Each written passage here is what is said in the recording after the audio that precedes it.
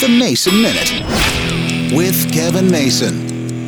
40 years ago, when I was just getting into country music, I really didn't listen to it full time. It wasn't my favorite music, and in all honesty, it isn't my favorite music today. I'm still a rock, or a funk, or hip-hop, or R&B, or new wave kind of guy. It's funny I say the phrase new wave now, here we are 40 years later. But there's a song that's on the top of the charts right now that's 40 years old. And the sole reason it's on the top of the charts is because of Stranger Things. It's singer Kate Bush and Running Up That Hill, a song that I've had in cassette form, in MP3 form. I've had it for 40 years. I like the song. I liked it then. It was never my favorite song. She was a very talented lady. I didn't own lots of Kate Bush albums, but I find it interesting and fascinating how people can become obsessed with something like that, all because of the Stranger Things nostalgia that it's associated with. Now, sadly, Kate Bush isn't going to make as much money off of it now as she would have back then, but at the same time, it's not like it's, as big as it could have been if she'd had the real hit back in the 1980s.